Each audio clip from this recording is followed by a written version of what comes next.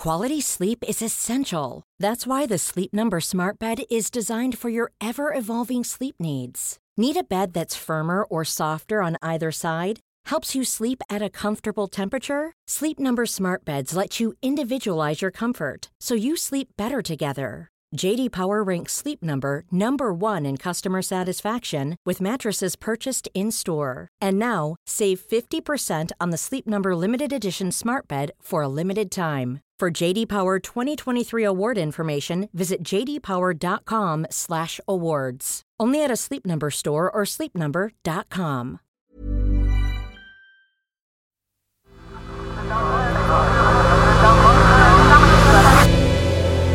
The Sensemaker.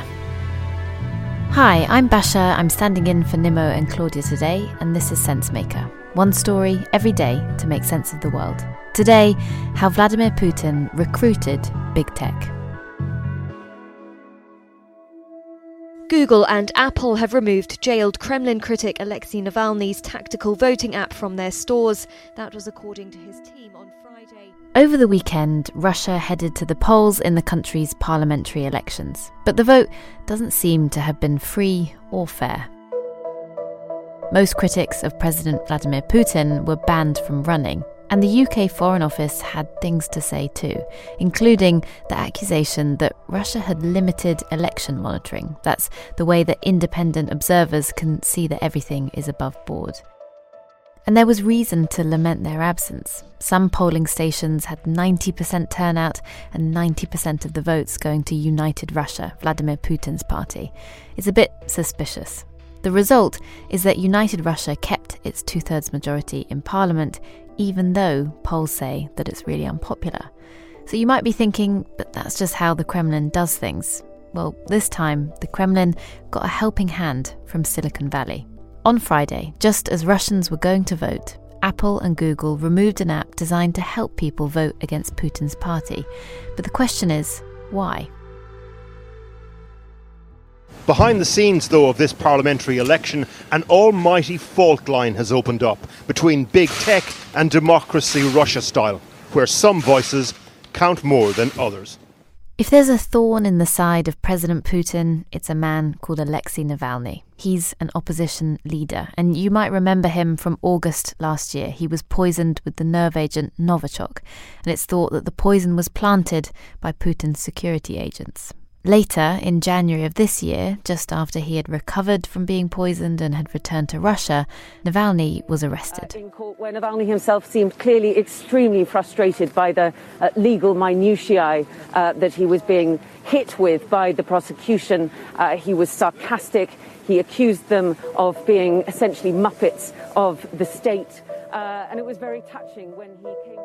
Now he's serving a sentence in a notorious penal colony 100 kilometres east of Moscow. But Alexei Navalny is still causing trouble from behind bars. And in this election, he's been causing trouble with an app. Since 2018, he's been running a project called Smart Voting, a way of helping people vote against Putin. Here's one of Alexei Navalny's software developers explaining how the app works to Channel 4. You can put your own home address in it to see which area you belong to. And you will be provided with the suggestions from the team of Alexei Navalny, who you better to vote for in order to get rid of United Russia candidate in your area. United Russia has gone to some pretty extreme lengths to secure votes in these parliamentary elections. In one local election in St. Petersburg, Putin's party appeared to persuade two people to run, and they were both called Boris Vishnevsky. The kicker being that there was actually a third candidate who was opposed to Vladimir Putin, who was also called Boris Vishnevsky, and he was running. So with three Boris Vishnevskys running, and with the electorate sufficiently confused, all three Borises lost, and instead a United Russia candidate won. So why did tech companies remove an app designed to help combat this sort of political trickery? Quality sleep is essential. That's why the Sleep Number Smart Bed is designed for your ever-evolving sleep needs. Need a bed that's firmer or softer on either side? helps you sleep at a comfortable temperature? Sleep Number Smart Beds let you individualize your comfort so you sleep better together. J.D. Power ranks Sleep Number number 1 in customer satisfaction with mattresses purchased in-store. And now, save 50% on the Sleep Number Limited Edition Smart Bed for a limited time. For J.D. Power 2023 award information, visit jdpower.com/awards. Only at a Sleep Number store or sleepnumber.com. The campaign to remove Navalny's app started a while ago. For weeks, Russia's censors have been putting pressure on Apple and Google, claiming that the app's owners are extremists and that the big tech companies were, by extension, interfering with elections.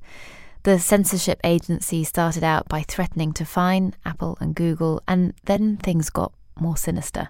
Armed men visited Google's Moscow offices last week, and according to reports, staff at both the tech companies inside Russia faced prosecution.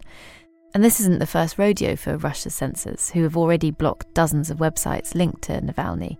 But when Navalny and other opposition figures make good use of sites like YouTube to expose political corruption in Russia, it's pretty worrying when US-based companies start giving in to the Kremlin. The Kremlin has gone to great efforts to control information inside Russia, but until now, Google and Apple have been beyond its reach.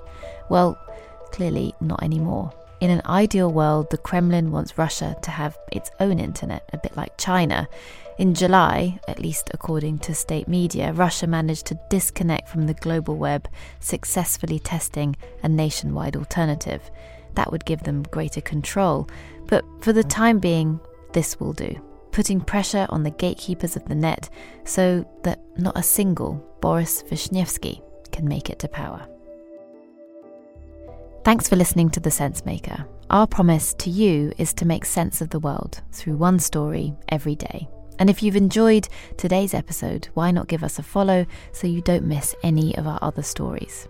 Today's story was written by Xavier Greenwood and produced by Emmy Harper.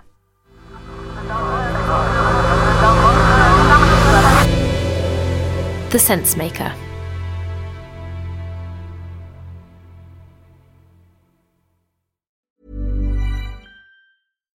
When you make decisions for your company, you look for the no-brainers. And if you have a lot of mailing to do, Stamps.com is the ultimate no-brainer. It streamlines your processes to make your business more efficient, which makes you less busy.